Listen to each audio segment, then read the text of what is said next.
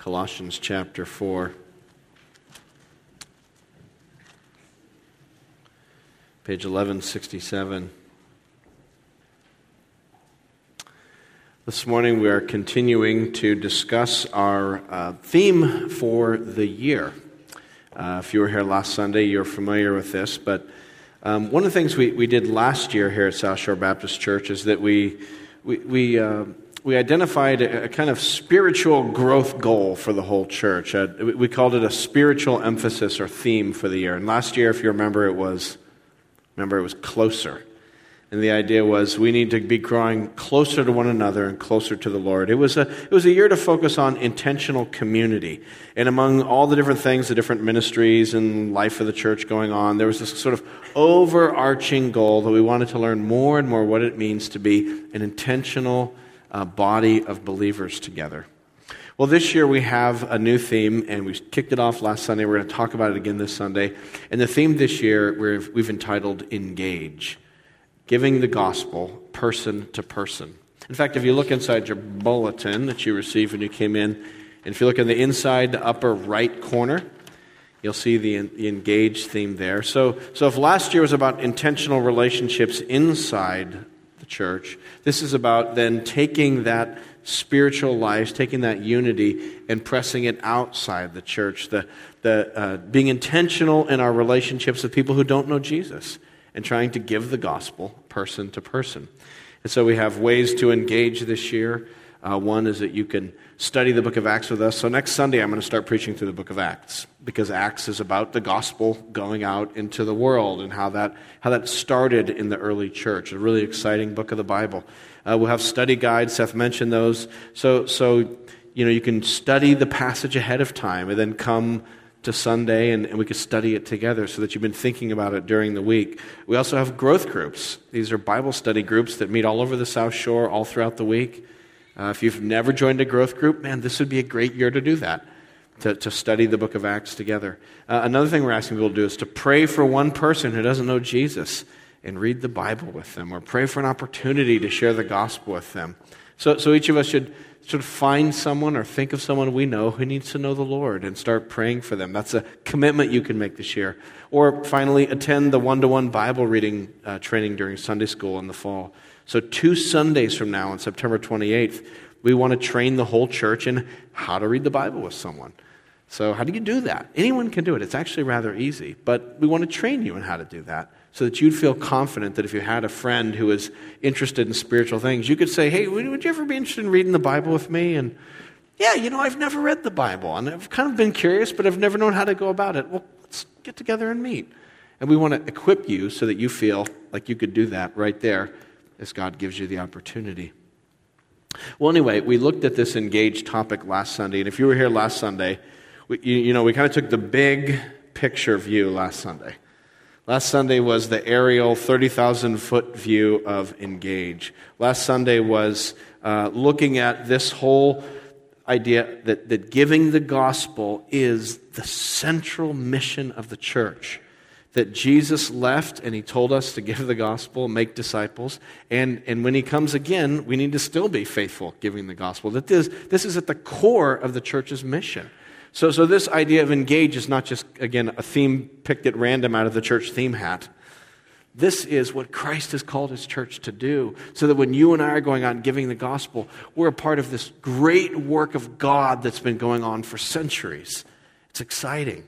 That's the big picture of a big risen Jesus who's reigning over the world and advancing his kingdom through the gospel. Well, today I want to look at engage again, but I want to look at it from the other angle. Not the big picture, but the close-up, zoomed-in view. Not the gospel going out over the centuries, but what you're going to do and what I'm going to do Monday morning.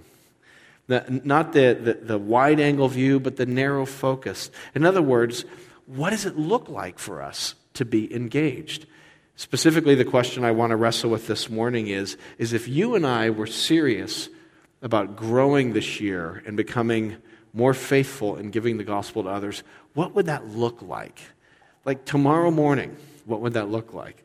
What would that look like after your Zumba class? What would that look like when you're hanging out with people today watching the Pats game?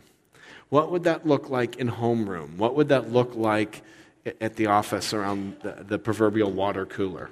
How does that look in action in our real lives? So today I want to get super practical, super everyday life kind of application from this text. And this is a wonderful text here in Colossians chapter 4 for giving us a very nitty-gritty, hands-on picture of the engaged gospel life in action. So look at Colossians 4, and today we're looking at verses 2 to 6. Let me read them. Devote yourselves to prayer, being watchful and thankful. And pray for us too, that God may open a door for our message, so that we may proclaim the mystery of Christ, for which I am in chains. Pray that I may proclaim it clearly as I should. Be wise in the way you act toward outsiders. Make the most of every opportunity. Let your conversation always be full of grace, seasoned with salt, so that you may know how to answer everyone. Great passage on being a gospel person out in the world, how to relate to outsiders. Let me give you just a little quick background on Colossians in case you're unfamiliar with what is Colossians. So it's a letter that was written by the Apostle Paul in the 1st century A.D., and he wrote it to a group of Christians who were living in the ancient Roman city of Colossae, which today would be in Turkey, that region of the world. And here were some Christians there. There weren't many Christians there, and they were kind of overwhelmed. There were all these different teachings, there were all these different ideas, and here's this little minority of Christians who believed in Jesus. And part of what Paul wants to do with this letter is he wants to encourage these Colossians that Jesus is enough, that Jesus is supreme, that Jesus is, he is the all in all. And if they have Jesus, they have everything.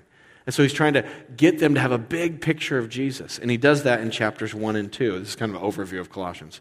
Then in chapters 3 to 4, where we're going to look today, this is if Jesus really is the Lord of all and supreme Son of God, how does that affect your daily living?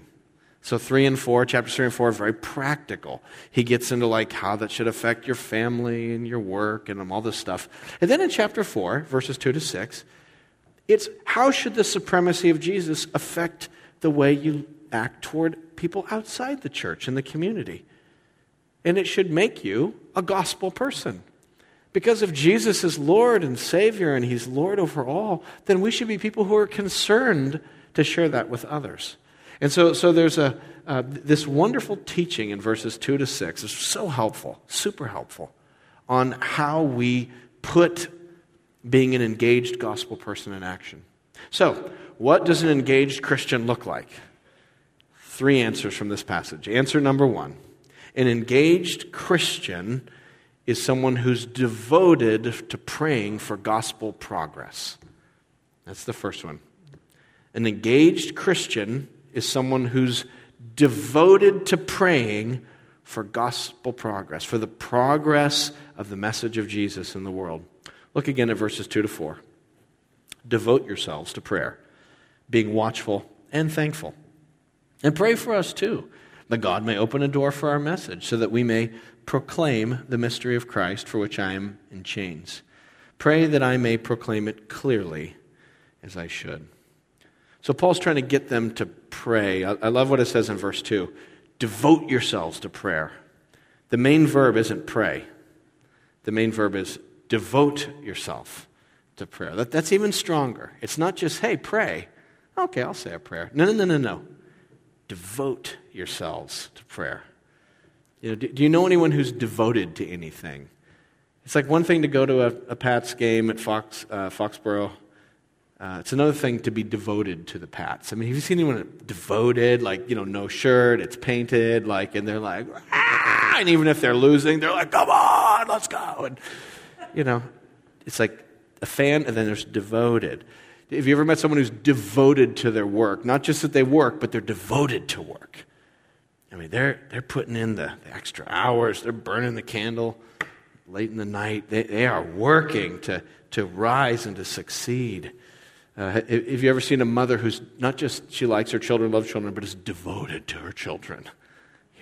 All about her kids. I was very recently. we have an intern in our church, a new intern. We have 3 interns, but the newest guy has just started seminary. His name's Grant. And I invited him to breakfast. I said, hey, do you want to go to breakfast? Pastor Seth, Pastor Godwin, and I are all going out to breakfast. Do you want to come? And he's kind of hemming and hawing. And I'm like, who wouldn't want to go out with 3 pastors to breakfast? I mean, this would be like the opportunity of a lifetime, Grant. And he's like, yeah. And I'm like, well, what is it? And he said, well, I haven't jogged this morning. I'm like, well, just come eat with us, and then we'll go jogging. He's like, after I eat with you guys, I could never jog the way we eat. So I was like, well, go jogging this afternoon or something. So I got studies this afternoon, and I thought, oh wow, this kid's devoted, right? He's exercising, he's working out, he wants to do good in his studies, he's got things in a row, and he's gonna follow through and be disciplined. And then I thought, well, maybe he will be a good pastor. He's got self-control, self-discipline. That's great. Maybe I should learn from that guy. You got to be self-disciplined to be in ministry. It's critical. And so he's devoted. He's devoted to his studies and to fitness and to running the course in front of him. So what would it look like for us to be devoted to prayer? How would that look? Probably would mean we have some times in our lives, in our days, that is kind of blocked out for prayer. This is my prayer time. And people are like, hey, do you want to go out for breakfast? No, I got something going on. What do you have going on? Well, it's kind of something. What is it? That's my prayer time. Oh, okay, that's different. But that's when I pray. People who are devoted are always trying to finagle time to do the thing they're devoted to. They're always trying to weasel in more time. So they're like, okay, let's see, if I have to drive that takes half an hour, and I do that on Wednesdays. I wonder if during that half-hour time how could I pray during that time? Oh, I take a little list, and maybe I'll look at it while I'm driving, and but I need to work prayer into my life. Or someone comes to you and says, oh, could you pray for me? I got this going on. And instead of saying, yeah, okay, I'll pray for you, and then we never do, I say, could I pray for you right now? I want to be a praying person, to be devoted to prayer. And Paul's saying, be devoted to prayer. I'm thankful this is a praying church. This is a praying church. I know you people. I hang out with you. I'm in meetings with you. We're a praying church. But I don't know if we're a church that's devoted to prayer. We could probably grow in that. Just kind of like my pastoral assessment of myself, too. I'm not like, me too. We're praying people, but are we devoted to prayer? What would that look like? How could that be? So Paul says, devote yourselves to prayer, verse 2. Look back at the text. Being watchful and thankful. You got to be alert. You got to be watchful. A person devoted to prayer, it's not like 11 p.m. Oh, I got to pray. Dear God, I just want to thank you for this day. Oh, sorry, God, I fell asleep there. That's not watchful praying. Thankful praying. So Paul's saying, you Christians, you need to be watching and praying. But now here's where it connects to the engaged theme. That among our devoted praying, among our committed praying, one of the things that Paul wants them to pray for is for progress for the gospel. Do you see that in verses 3 and 4? So be praying, and when you do, pray for us too, that God may open a door for our message, so that we may proclaim the mystery of Christ, for which I'm an ambassador in chains. Pray that I may proclaim it clearly as I should. So we start with prayer, and we pray for the gospel. 2 ways you can pray for gospel progress, probably even more than that, but there's 2 here in this passage. One way you pray for gospel progress is you pray for an open door. Did you see that in verse 3? Pray for us too that God may open a door for what? For the message, for the gospel. So being an engaged Christian means you're praying for open doors. You guys know what open doors are, right? You're sitting on the airplane, and you open up your Bible to read it on the airplane. It's going to be a 4-hour flight or whatever. Person next to you, so you should read your Bible. And so they put on the Bose ear dampening things, and they put on the little, eye cover thing, and they lean back. Okay, that's a closed door. All right. Open doors when they're like, what are you reading? Open door, right? Closed, open. It's an opportunity. An open door is when you say, What'd you do this weekend? And you answer, had a good time with the family on Saturday, had a great time at church on Sunday, watched the game afterwards, and a closed door is when they hear the word church, and they're like, oh, okay, change topic. And open doors, and they say, church, what church do you go to? Open door. So you're praying for the open door. And I love it. I love that it's God who does it. Isn't that great, verse 3? That takes the pressure off. We're praying for God to open doors. Paul doesn't say kick in the door yourself. God can open doors. Jesus is Lord. He can open and he can shut. So we pray for him and we say, Lord, would you open doors for me? That's a great prayer to pray every day when you get up in the morning, as you pray your morning prayers or whatever you pray, when you're driving to work, when you're going to school. Lord, open a door for me today. And then don't be surprised if it actually happens. Be ready for it. We've got to pray for those open doors. I mean, Paul is praying for an open door. Look at that. He says, pray for me for God to open a door. I find that remarkable because where is Paul when he's writing this? He's in prison. Verse 3, so that we may proclaim the mystery of Christ, for which I am in chains. So Paul's writing this letter, and there's chains clinking from his wrist because he's in prison for the gospel. Now, if I was in prison for the gospel, and I was asking you to pray for me, I don't know if I would be that noble. I would be like, and pray for me that I would get out of this prison. And pray for me that I wouldn't get beat up by scary men. I would be like, God, why I served you so faithfully, and this is the thanks I get that you throw me in jail. Woe is me, and this is all that stuff. Not Paul. He's like, ooh, I'm in prison. Mission field. Hey, guys, pray for open. There's this mass murderer in the cell with me. Pray for an open door with him. He needs Jesus really bad. And then, my prison guards, they need Jesus. Pray for an open door there. And then when I go before the judge, pray that I'll be able to talk about why I'm in jail and be able to share the gospel with the judge. So he just had this crazy mindset. But he's praying for God to create opportunities for the gospel so that we can proclaim it. And that's a great thing just to pray for on a regular basis, is that God would give you opportunities. He would open up doors. But not only do we need to pray for open doors, look at the other thing we have to pray for. Verse 4, we've got to pray for an open mouth. Verse 4, pray that I may proclaim it clearly as I should. Ask God to give me opportunities and then ask God to help me say the right thing. And sometimes those opportunities come and then we freeze up or we chicken out or whatever, and we need to ask, we need God's help. God's got to open doors and God's got to open up my mouth. The Holy Spirit needs to give me words. The Holy Spirit can give you words to say in those moments. It's a really cool thing. But if you're walking with the Lord and you're full of the Holy Spirit and you're trusting in the Lord in prayer, God can open up opportunities and God can open your mouth too. And we need to be clear with the gospel and to say what the gospel is. By the way, what is the gospel? You guys, maybe we should kind of pause the sermon for a second. We keep talking about the gospel. I've probably said the gospel about 50 times in the sermon so far. I'll probably say it another 50. What am I talking about? What is the gospel message? What does it mean to give the gospel? Well, it's a message. It's a communication. It's good news. That's what the word gospel means. It's good news. Do you know the gospel? If you had 1 minute to share the gospel with someone, could you do it? You tell them what the gospel is? Let me explain the gospel to you. This isn't the only way to say it or the right way, but this is one way to formulate it. Think about the gospel this way. Think about it in terms of 4 simple points. Point number 1, God. There is a God. He made everything. He owns everything. We owe him everything. We owe him obedience and love and worship, and that's why God made us, to worship him, to love him, to obey him, to know him, to serve him. But second point of the gospel is sin. We haven't done that. Not even close.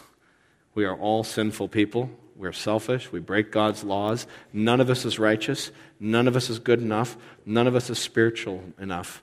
We're all sinful people, and as a result, we all deserve God's judgment. Jesus Christ is coming back someday. This world will come to an end, but it's not going to come to an end because a comet strikes us. It's going to come to an end because Jesus Christ is coming back as the judge. And that's going to be a terrible day for humanity that has rebelled against God. But that brings us to the third point of the gospel, which is Jesus. So God, sin, Jesus. And Jesus is the good news that rather than destroying us, God in his mercy sent his own Son to die on the cross. On the cross, when Jesus was dying, he was taking that terrible judgment that I deserved. And he rose from the dead, and now he's the reigning Lord. Jesus is God's salvation for sinners. Which then brings you to the fourth point of the gospel, which is faith. God, sin, Jesus, faith. And faith is how we respond to the gospel. So what do? You got to put your faith in Jesus. Don't put your faith in yourself. Don't say, well, okay, I'll fix myself, improve myself. You can't. You've got to come to God and say, I'm a sinner, I'm in need of a Savior, and all my hope is in Jesus Christ, the only one who died, the only one who rose again from my sins. I'm going all in. Every chip I have is onto Jesus. He's my hope. My faith is in Christ. That's the gospel. And, have you embraced the gospel? Do you know that you're a sinner? Did you know that you can be saved and forgiven through Jesus? Through faith alone, faith alone. No system of penance, no church activity or ritual. Nothing can save you but the blood of Christ. Because he's the only one who died and rose again. I can't save you. I can't pardon you. I never died for you. I need a Savior myself. Only Christ can do that. And so that's the message we proclaim. And we pray for open doors. And when it comes, we pray for an open mouth. It may be when you're talking to someone and the opportunity comes, you may only get to talk about one of those points, maybe out of order. Who knows? You know how, you got the gospel in your head, but life is kind of messy and uneven. And I find evangelism to be not a simple linear thing, but kind of fits and starts and messy and disordered. But God works in that way through all kinds of conversations, sometimes spread out over years, as we continue to open our mouths, as God opens doors. So what does an engaged Christian look like? Number one, they're praying for gospel progress. They're praying for open doors and open mouths. Everybody here can do that. We can all do that. Number two, here's the second thing. It's in verse 5. The second thing an engaged Christian looks like. They not only pray for gospel progress, but they live a gospel-adorning life. Let me say that again. They not only pray for gospel progress, but then they go out and live a gospel-adorning life. That sounds funny, doesn't it? Gospel-adorning. I'll explain what I mean by that in a minute. But it's the reality that we've got to go out and live, right? We can pray, and praying is great, but at some point you got to go get groceries. And you've got to clean the house, and then you got to do a lot of things. You got to go to your workout class, you got to go to work, you got to go to school. And so at some point we're going out of our door, we're going out into the world, into the community. And it's at that time we have to live in a way so that our lives make the gospel beautiful. Look at verse 5. It says, be wise in the way you act toward outsiders. Make the most of every opportunity. So when you're around people who don't know Jesus, even when you're with people who do know Jesus, you need to live wisely. You got to think about how you're acting. Because the reality is, everybody is watching us. If you're a Christian, you're being watched. People know, well, if you've let them know, and so they're watching to see if there's anything different in your life. And you're like, they're not watching me. I'm nobody. They're totally watching you. Trust me, they're watching you. Because you've said something about Christ. And so now it's like, well, what's that all about? They're totally watching you. Being a Christian is like being an actor on stage. Not in the sense that we're play acting, but in the sense that actors are always aware of the fourth wall. There's the three walls of the stage, but then there's the fourth wall where the audience is watching. And so we have an awareness as a Christian that, people watch us. They know you left your Bible on your desk at work. They know you were at the youth group retreat this weekend. They know there's a church thing going on, and they really are watching you. And so we have to be careful, and we have to be wise in how we live. That's why I love this thing in verse 5 where it says, make the most of every opportunity. Do you see that? Greek is really cool. In the Greek phrase, it's literally buy back the time. So it's this idea of someone shopping. And there's time in front of them. There's opportunities. Things are going on. And they're purchasing up those opportunities for the gospel. So another way to put it is like this. If you're a Christian and you're an engaged Christian, you're never just going to the grocery store. You're going out into the world and you're acting in front of people. And they're watching how you behave and what you do when the line is long and what you do when the person at the cash register fouls things up. They're watching our reactions. They're watching our temperament and our character. As a Christian, you never just go to the gym to work out. You're living in front of a world. You never just commute to Boston. Your life is on display. So you never just sit down and talk to your kids. They're watching you. You say, Mom and Dad's a Christian. Okay, what does that mean? Is that real? And our lives are there. They're on display. So we have to act wisely. We have to redeem the time, make the most of every opportunity. Or to put it another way, our lives should adorn the gospel. Adorn the gospel. What do I mean by that? I mean, the message of Jesus is the message of Jesus, and our lives can make it attractive by commending it to people. Our lives, your behavior and my behavior, are not the gospel. Let's make that clear. Okay? Holy, good Christian living is not the gospel. Sometimes people get that confused, and they think, yeah, I'm living that's my way of preaching about Jesus is I live a good life. That's not the gospel. You ever heard the old saying supposedly from St. Francis of Assisi, preach the gospel at all times and use words if necessary. Have you heard that? Yeah, that saying drives me crazy because it's not true. You can't preach the gospel without words. The gospel is words. It's a message. I could live an awesome Christian life in front of you my whole life, but if I never tell you about Jesus, you can't be saved. The gospel is a message. But, and I think this is what the saying is trying to say, that's the way I take it anyway, we can adorn the message with our lives so that when we start doing our talkity-talk, people will compare it to our walk. Get the right hand motion. And if these don't align, people will be confused. And they'll be like, huh? What? Oh, these Christians, they're all just hypocrites. There's another one talking about Jesus, but look how they live their life. Or we can commend it, and they can say, wow, I've always noticed something different about you. I didn't know what it is. I wonder, so you're religious, huh? Or whatever. And so our lives can either be kind of an on-ramp to the gospel, or they can be sort of a detour sign that send people away from the gospel. So our lives need to adorn the gospel. What does a gospel adorning or a gospel confusing life look like? Well, look back at chapter 3 of Colossians. Here's a little for instance. Look at Colossians chapter 3, verse 5. Here Paul's telling these Colossians to stop living one way and instead keep living another way. And the way they're not supposed to live, it distorts the gospel message. It trips people up. Look at verse 5 of Colossians chapter 3. Paul says, put to death, therefore, strong language.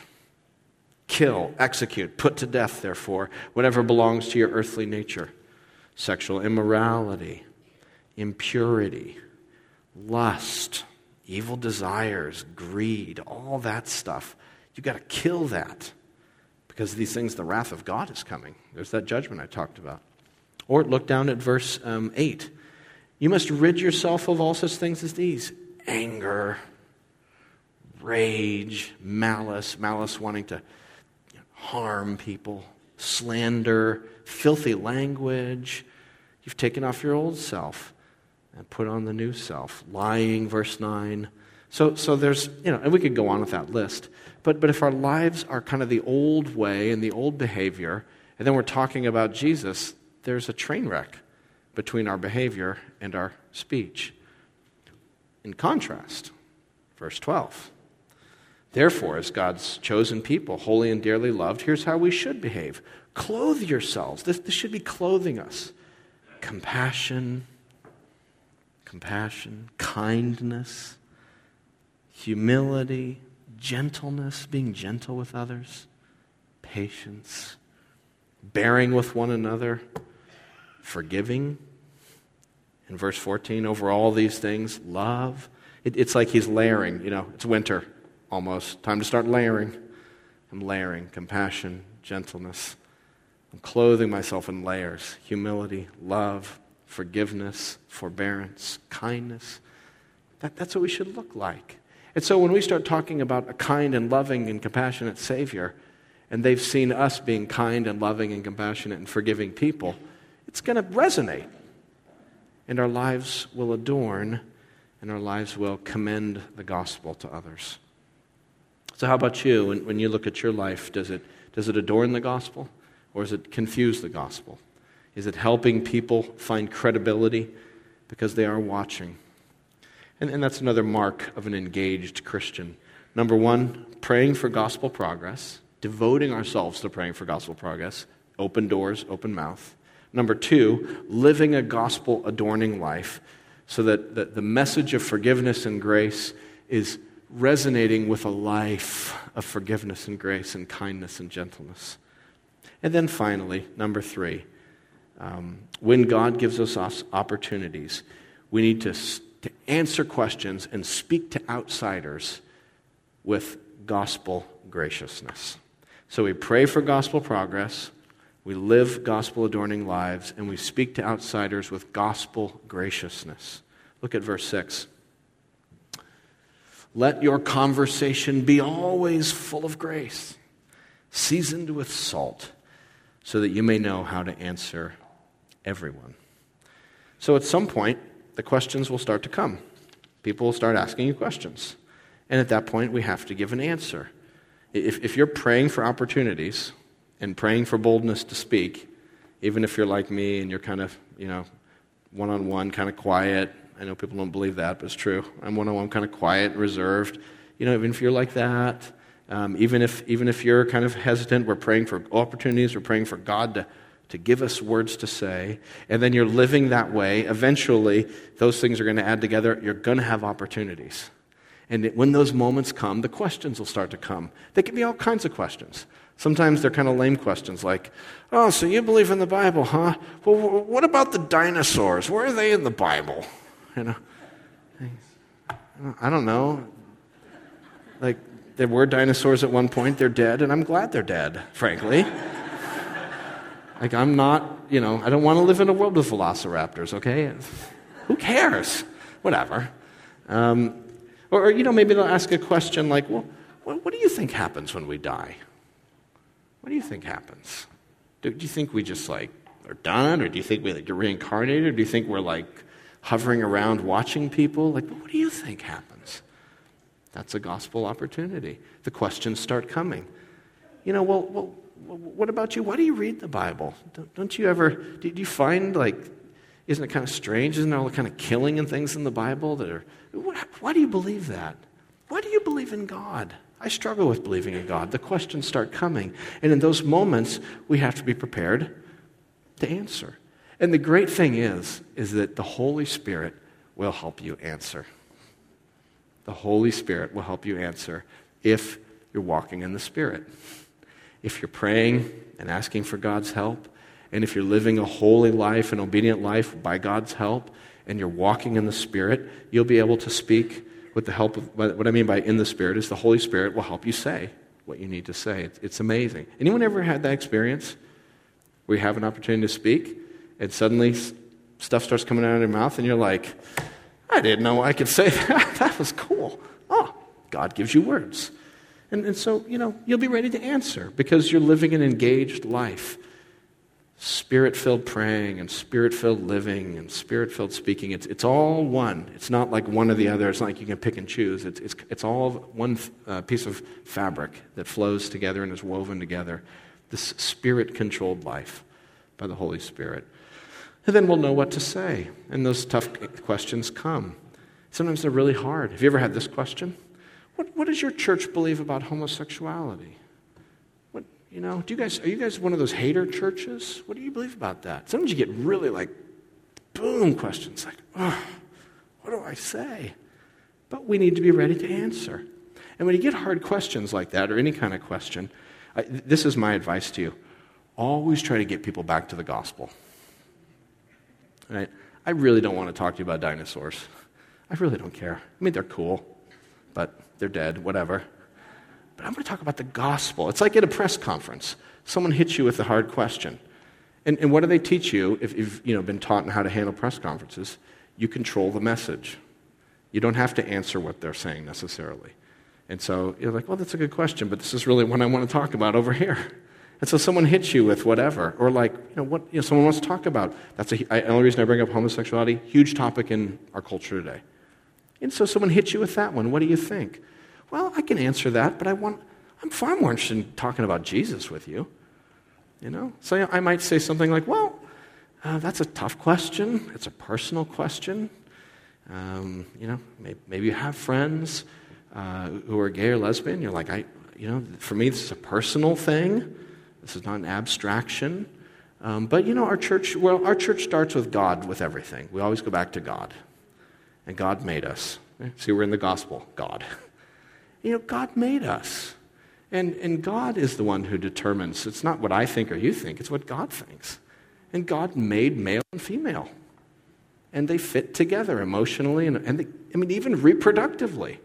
They fit. It's kind of obvious. And that's how God created us to be. And so going against God's plan, against God's will is not good, and we call that sin. And so to be engaged in homosexual acts is against what God has willed. It's sin. But here's the thing. There's a lot of sin. Heterosexual behavior, people sleeping around outside of marriage, that's sin too. And being greedy is sin, or being out of control with anger is sin, or being an aggressive, rude person is sin, or lying is sin. At our church, really, the thing we're focused on is not one behavior or another behavior. We're coming to our church because we're looking for a solution, which is Jesus Christ. And we find in Jesus a Savior for all kinds of sinners. He's like the broad-spectrum antibiotic. He cures it all. And so we come to him. That's what our church is really about. It's about a Savior for sinners.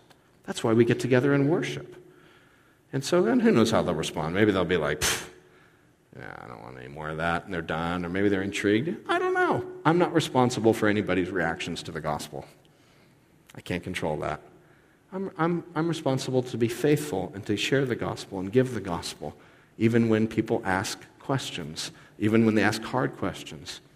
But notice this, look at verse 6. I need to do it in a particular way. Let your conversation always be what? Full of grace. Full of grace. Have you ever heard someone talk about the gospel of grace in a very ungracious way? So not only do I need to talk about God's grace, I need to do it in a way that's full of grace and kind and respectful. That was the passage that Seth read earlier in the service. Let me just read it again from 1 Peter. Always be prepared to give an answer to everyone who asks you to give the reason for the hope you have, but do this with gentleness and respect. We need to do it graciously and gently and respectfully. Even if we have to disagree or say things that are hard, you can say things that are difficult in a harsh way, or you can say them in a gracious way. And so we need to be not only people preaching the message of grace, but doing it in a gracious manner, even if the person who's coming at you is being very ungracious. Even if they're just firing with both barrels and being down and dirty in what they're saying, we take the high road and we always answer in grace. Truth and grace. Truth and grace. Don't skimp on the truth ever, but don't skimp on the grace. Truth and grace is the way Jesus was. He was full of truth and full of grace. And that's what God calls us to be as well. And I love this other word in verse 6, seasoned with salt. Seasoned with salt. I like that. What does that mean? I think what that means, based on the research I was doing, I think what it means is winsome and attractive. It's a kind of speech that makes people want more. Here's some food. It's lacking something. How about some salt? Okay. So it's kind of like being gracious. It's speaking the gospel in a way that sort of lures people in a little bit. I was talking to a brother in the church this week, and he was telling me about a salty answer he gave recently. So, and he said I could share this story. So he was on an airplane recently, and he was sitting next to this 30-something woman, a professional woman, and they got into a conversation about success and profession and work, and she was climbing the corporate ladder, and she was all about the career and the success, and he was, engaging her in conversation about that, and he works, with executives and coaching in the executive world, and so, he knows a lot of people who've climbed way to the top of the ladder, and as she's talking, she's sharing more, and she says, I'm 30-something, but I'm already divorced, and basically, what the big problem was, my husband wanted a family, and I didn't want a family, I wanted a career, and it's like, what? And you could respond at that moment in a very ungracious, unsalty way. You could be like, what are you, a narcissist? Like, are you kidding me? You gave up a family for a career? Like, that is just wrong. God gave you a husband, and God commanded us, be fruitful and multiply. And if we're physically able to, we're supposed to do that. That's a command from God. That's how God made the world. Like, and you would give that up for a career? Like, what is wrong?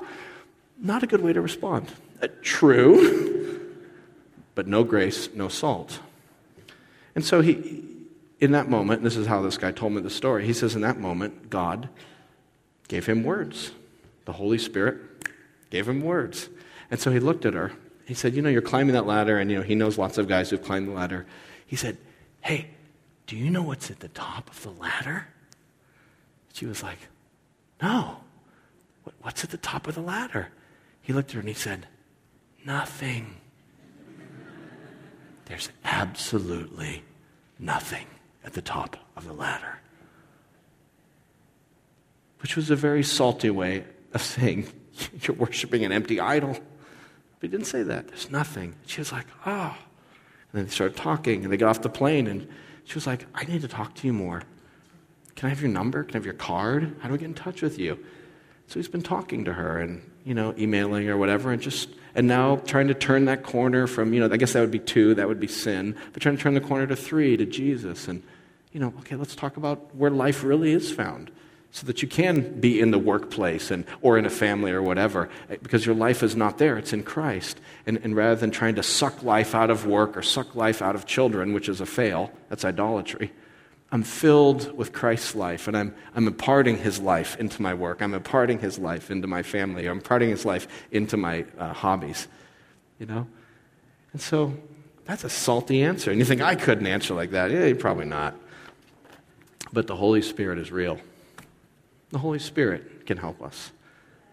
And he can give us the words and the open doors and the open ears and the opportunities.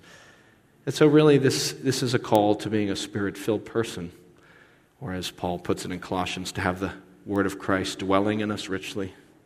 As we submit to the Lord and we pray for open doors and open mouths, and by his grace we're living a Spirit-filled life, always alert to the opportunities. And when those times come where people ask us questions, we want to tell them graciously and by God's grace in a salty way about the gospel so that we can tell others. Brothers and sisters, it is time for us to surrender our lives to the Lord this year and to this call to engage. It's time to take whatever you have and to put it on the table for the Lord, your career, your family, your illness, your hobbies, and put them before the Lord and say, Lord, this is my life. I want to be a gospel person this year. I don't know how to do it. I'm scared to do it. I'm pretty lousy at it. I've had a lot of fails in the past. But this year, Lord, use my life. And if God could use this whole church, this is, you guys are it. You're the army that God has raised up. This is the sleeping giant that must be awakened, is our church and other churches. So let's pray. Let's pray. And I want you to pray. Just pray silently. Pray to the Lord yourself. And would you ask the Lord in your own words to take your life and to make you an engaged Christian this year?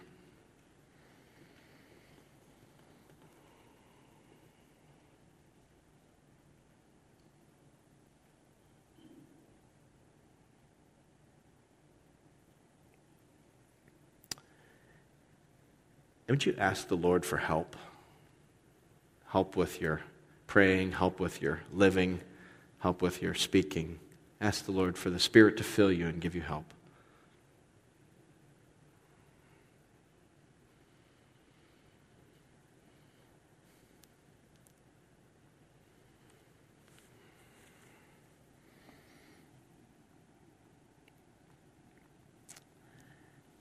And now maybe you already know someone who really needs Jesus, and that's a person you want to pray for this year regularly to engage. Would you just ask God for opportunities this week with that person?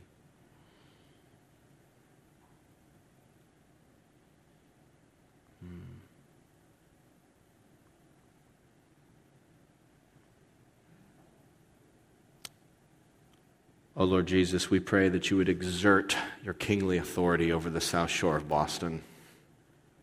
Oh, Lord, would you gain glory for yourself by saving many? Oh, Lord, would you use this church? Would you clothe us with power to be your witnesses, Lord, we pray. Oh, God, I pray that you would awaken this sleeping giant. In Christ's name, amen.